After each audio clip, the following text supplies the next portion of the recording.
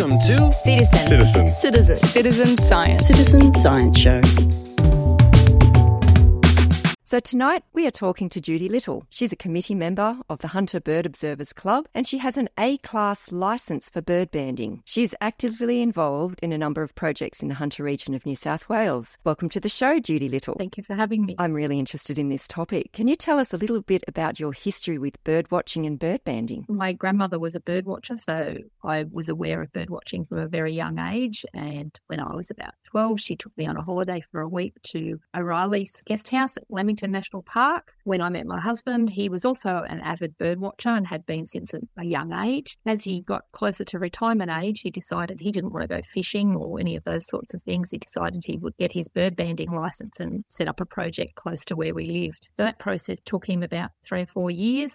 And he's now had his A-class licence for 10 years. And I was helping out and learning things along the way, learning how to take birds out of nets and taking all the notes and scribing. I got to a point where I said, well, you know what, why am I doing this? So I decided I would get my C-class licence. That was in around 2018. So it took a couple of years and did the training and got my A-class licence. And I now have a couple of projects that I run and help out with other people that have got projects in the local area. Wow, congratulations on achieving the A-class licence. It sounds like you must have had hundreds of hours of practice before you got to that level. For our listeners, can you explain exactly what bird banding is? Bird banding is where a person or a group of people will go out into the bush or another area, depending on the type of birds they're targeting, catch the birds, put a metal ring on them. Sometimes colour bands are put on them if there's a specific aspect that they're studying. Sometimes they'll put transmitters or trackers on them, and that tells us a lot of information about the birds, about their longevity, their size, movement. Do the bands stay on the birds for life?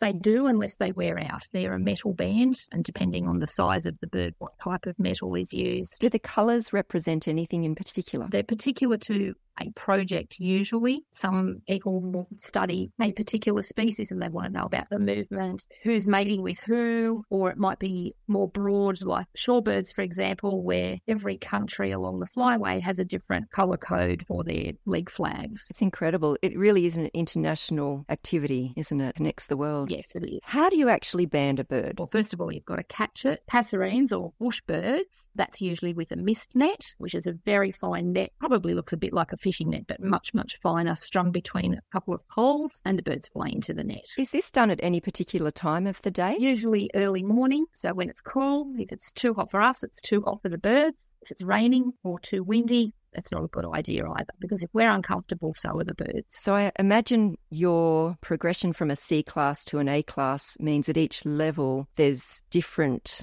activities you're allowed to do. Is that correct? And who is the governing body for this type of activity? So the governing body is the ABBS, or the Australian Bird and Bat Banding Scheme, and they're based in Canberra. All the data that we collect gets sent to them and they keep it on a database, and anybody who wants information about data we've collected can approach the ABBS. So you mentioned when you do this activity with the mist nets and trying to capture the birds to place the band on them, it's weather dependent. Are there any other risks or safety issues you need to be concerned about? Well, safety aspects for people is in the bush, with hazards. You've got snakes, ticks, mosquitoes, usual things that if you're out in the bush you've got to be aware of. Risks for the birds is they get too hot or they get too cold. Some birds get more stressed than others, so you've got to be mindful of which species you're handling and how easily stressed they are, making sure you're not holding them for any longer than necessary. So how long would it typically take you to remove a bird from one of the nets, take the necessary measurements and place the band on and release the bird? It depends on what data you're collecting. For just your standard data, catch the bird, you take it out of the net, depending on how tangled it is in the net, because they can sometimes get particularly tangled, particularly smaller birds. They get very tangled sometimes. So it can then take anywhere from 10 or 15 seconds to remove a bird to a couple of minutes, depending on how tangled up it is in the net. But it generally doesn't cause them any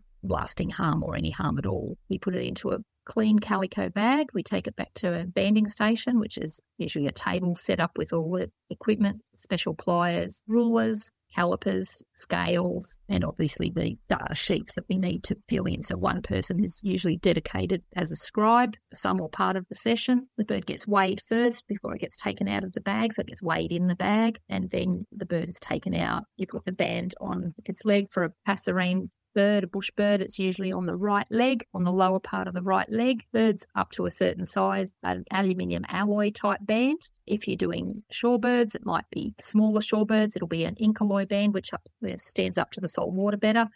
And once they get to a certain size, they're stainless steel, which are quite hard to put on. You have to get it just right and have to make sure the band is fully closed on the bird. Wow. So there's a real protocol to follow when it comes to banding. At all stages, it's the welfare of the bird comes first. So if the bird is stressed or anything like that, you've got the band on it, it might be hot or not comfortable, we'll release the bird, even if we haven't got all of the data that we want from it. All the way through, we're constantly monitoring the birds. Who decides which birds get targeted for these programs? It depends on the project. Some projects are more general, so it'll be anything you catch in that area. So that's for bush birds, shorebirds. You might be targeting a particular migratory shorebird, or you might be targeting just one or two species. So it's really the decision of whoever's project it is. There might be projects where you're targeting a particular threatened species. Depends on what information you're trying to gather and where the gaps are in the knowledge base. Can you describe an incident that has happened while you've been out bird banding? Maybe you were with a particularly vicious bird or a large bird.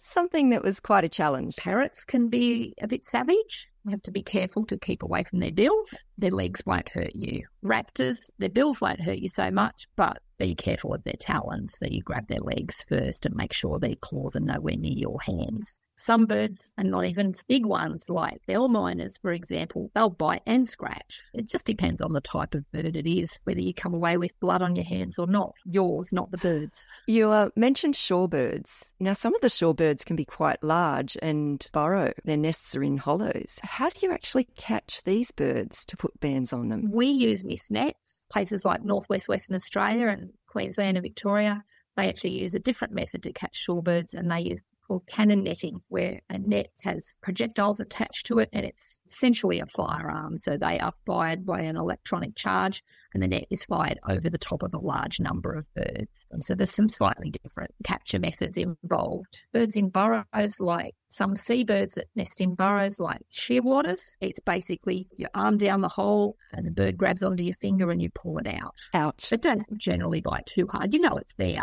Birds don't have teeth, so... This is obviously something not everybody should be doing. No one can just go out and say, oh, look, I'm going to capture a bird and band it. That's not how it works. Absolutely not. To be able to handle birds at all, you first have to get a C-class licence. And to do that, you have to train under at least one A-class licence, actually at least two, because when you reach the requisite amount of training, you have to then be refereed. Generally, for a C-class licence, you need to have caught and handled at least 500 birds, plus knowing how to set up equipment, take records, collect the data. I guess you need to know your species well. Yes, I still get it wrong sometimes, but I think everybody does. You look at something, glance at it. When you pull it out of the net in a rush, you just stick it in the bag. Oh, yeah, I think that's that. And then you get back and think, oh, no, it's not. It's something else. So you work as a team? We work as a team, and it's actually very helpful as a trainee when you're still learning to see the birds up close, because you see things that you don't see in the field, markings and colours and patterns that you may not otherwise be aware of. Is this an expensive hobby? I suppose it can be. We're fortunate in Australia where the ABBS supplies all of our bands, all of our metal bands. They don't supply the colour bands. So if we want to colour band something, we again have to have approval, but we have to purchase the bands. Some groups, like in Queensland and Victoria, they will get grants. We haven't got any grants yet, but we have had a couple of grants for shorebirds for buying some equipment. So what are some of the projects you're currently involved with? A general project in the local area, regional park. Most of them are done in national parks, but they can be done on private property. That's one that Greg's got. That's been running for 10 years now. So we're starting to get some longevity data about birds that are being recaptured that are, resident birds, as opposed to birds that are only there at certain times of the year. Projects can either go for a set period of time or they can be open-ended. Most projects are run by one person and that person submits all the data, but there are a number of projects, most of which are in New South Wales, that are what they call cooperative banding sites where anybody can go and band there. And there's one of those just down the edge of the Hunter Valley that's been running for over 50 years. Wow.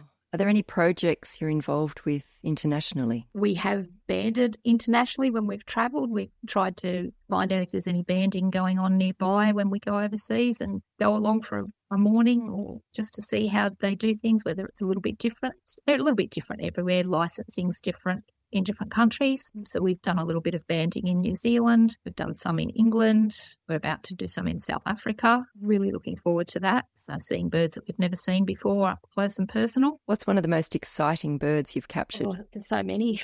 Give me a few. Exciting as in spectacular to look at or adrenaline causing? Let's go with the adrenaline. Raptors, because you need to get to the net quickly so that they don't escape. And then it's generally two people to get it out of the net because someone's got to hold it still while the other person untangles it. I guess you're wearing gloves to handle those birds? No. You're brave. Have you ever had a bird get attacked while it's being caught in the net? Yes, unfortunately, some other birds are predators. Things like butcherbirds, currawongs, magpies, ravens and crows. They will attack. Kookaburras even will attack other birds in the net if they get the opportunity. If that happens, once you've emptied the net gets closed so that those birds don't come back to that spot and you're not causing injuries to birds. It happens to everyone. It's unfortunate when it does happen, but fortunately it doesn't happen very often. So what are some of the migrating birds that you banned? Where do they come from? With shorebirds, they breed up in Siberia, so up in the Arctic, and they will travel up to 10,000 kilometres to come here for our summer. Others just come from either northern Australia. The little silver eye, who's about 10 grams, is very common. One of the projects we're involved in is on an island. During the winter, we get 3 subspecies of the silver eye regularly coming to the island. So that sounds like a pretty special island. We're very fortunate to have National Parks support to go out there 4 times a year. How long do you stay out there? We stay out there for 2 nights, 3 days usually. If people are interested in bird banding, what are some of the ways they can get involved with it? If they don't know anyone in their local area who's involved, they can contact the ABBS in Australia or the equivalent body in the other country to find out if there's any A-class banders in their local area. And most people are happy for people to come along and see what happens and find out whether they're interested. It isn't for everybody. If you've got 2 left thumbs and can't get birds out of a net, it's going to cause more harm to the bird than what you're going to get out of it. You know, not often, but occasionally we'll say to people, look, I'm sorry, this is not for you. But most people that are interested generally can then progress to get their C-class licence, which is a fairly simple process, and then start the training. And we encourage people to go get training with as many A-class banders because everybody does things a little bit differently. They set up their nets slightly differently, the different types of records that they keep and things like that. So what should someone do if they find a bird with a band on it? If it's alive, if they can get a photograph of the band and get the number, because the bands are all individually numbered. So every bird that's got a band on it has got a different band number. The band number is made up of the size of the band and then a 5-digit code in Australia. And then they can report that on the ABBS website. There's a section there for reporting a banded bird. Even if they find a bird that's deceased, it's got a band on it, they can still report that information. That tells us how long, minimum age of that bird. Because when we record the bird, we age it, we take measurements as a starting point, whether it's, for example, a juvenile bird when we first catch it or whether it's an adult bird. If it's an adult bird, we don't know exactly how old it is, but at least it gives us an idea of how long that bird survived since it was banded. So where does that data go? It sits in a database. As I said before, anybody can access that data if they're studying a particular species for their PhD or want to write a paper about something. They can contact the ABBS to see what data is available about that species or a certain group of birds. So that database, is it linked to iNaturalists or Atlas of Living Australia? I believe the data may go to the Atlas of Living Australia, but that's something that the ABBS does, and there's always talks ongoing about sharing the data. I think those talks may still be in the early stages, but it's hoped that the data sharing will happen sooner rather than later. How important are the sanctuaries like Broughton Island for our birds? They're very important, particularly for things like seabirds who nest on islands out in the middle of the ocean where there's no people. things like albatross, terns and things like that, they really need those places where there's no disturbance by people and preferably no feral animals like cats and rats and dogs racing around the place and destroying the habitat. What about pollution? Pollution for seabirds is a big problem, particularly with plastics in the ocean, but it's also a problem with shorebirds. Things like fishing line and fishing net left on beaches can cause real problems for birds that are foraging on the sand and on the beaches. Gets tangled around their feet or around their legs. They can't walk properly, which means they then can't forage properly. And if they aren't rescued, then they can die or have long-term injuries. They can even lose feet. Do you spend a lot of your time rescuing birds as well as banding? Not a lot, although we did one recently and we were successful in rescuing it.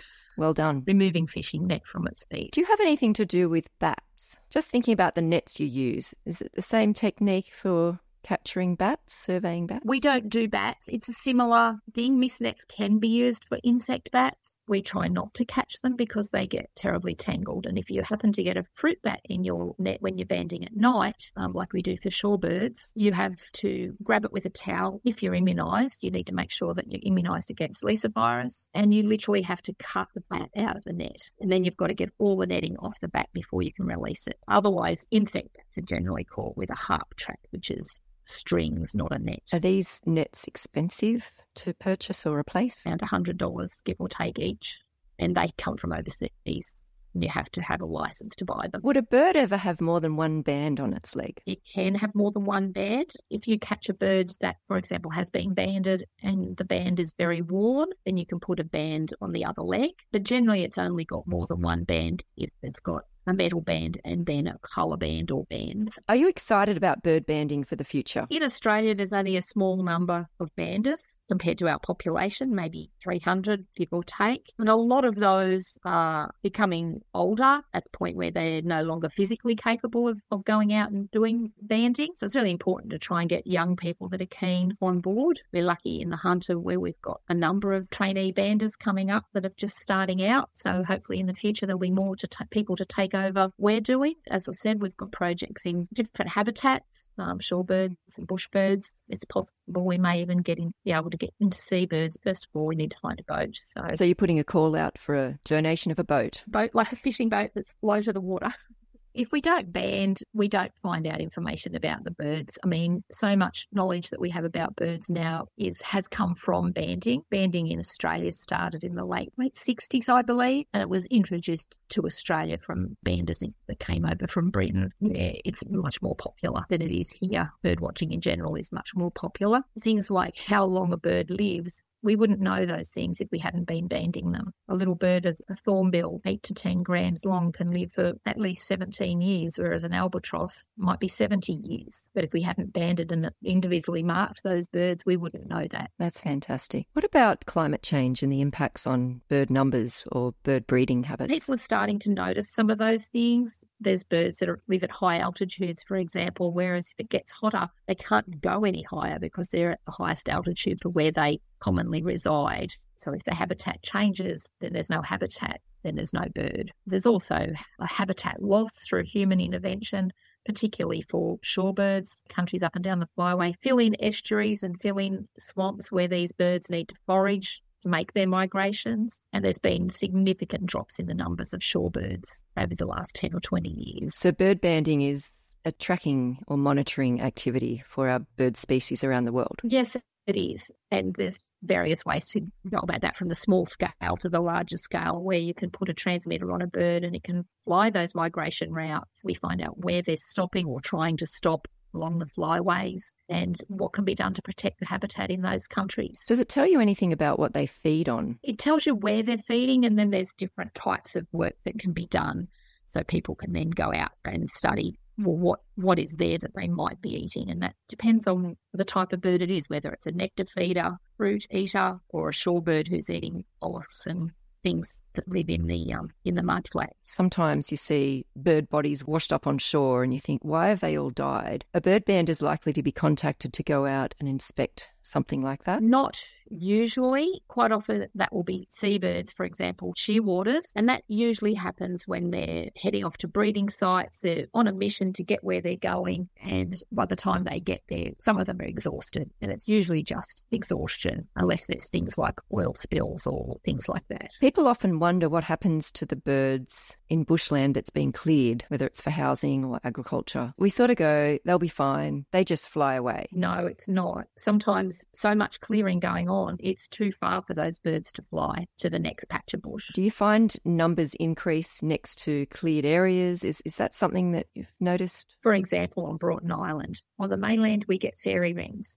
little birds, and scrub wrens, but they're not found on Broughton Island, yet they've only got 3 kilometres of water to cross. But a silver-eye, which is a similar size to a fairy wren, they're everywhere. So it depends on the species and their ability to cross open space. Should dog owners be mindful of disturbing birds? A really good example of that is where you've got beach nesting birds like little terns, for example. They're protected, often their nesting sites are fenced during the breeding season, signs everywhere, no dogs on the beach, and yet almost every day you will see people with dogs on the beach, often off-leash, and they get very defensive if anybody says anything to them, which is unfortunate because they think their dog's not doing any harm, but it's actually causing a lot of harm to the birds. The little terns, they're a threatened species, aren't they? Yes, they are. Have you noticed a good news story while you've been banding over the years where a threatened or vulnerable species may have increased in number? That's a tricky one, but I guess one of the things that has been good in the last few years is that with our migratory shorebirds, a lot of those stop in China, and for many years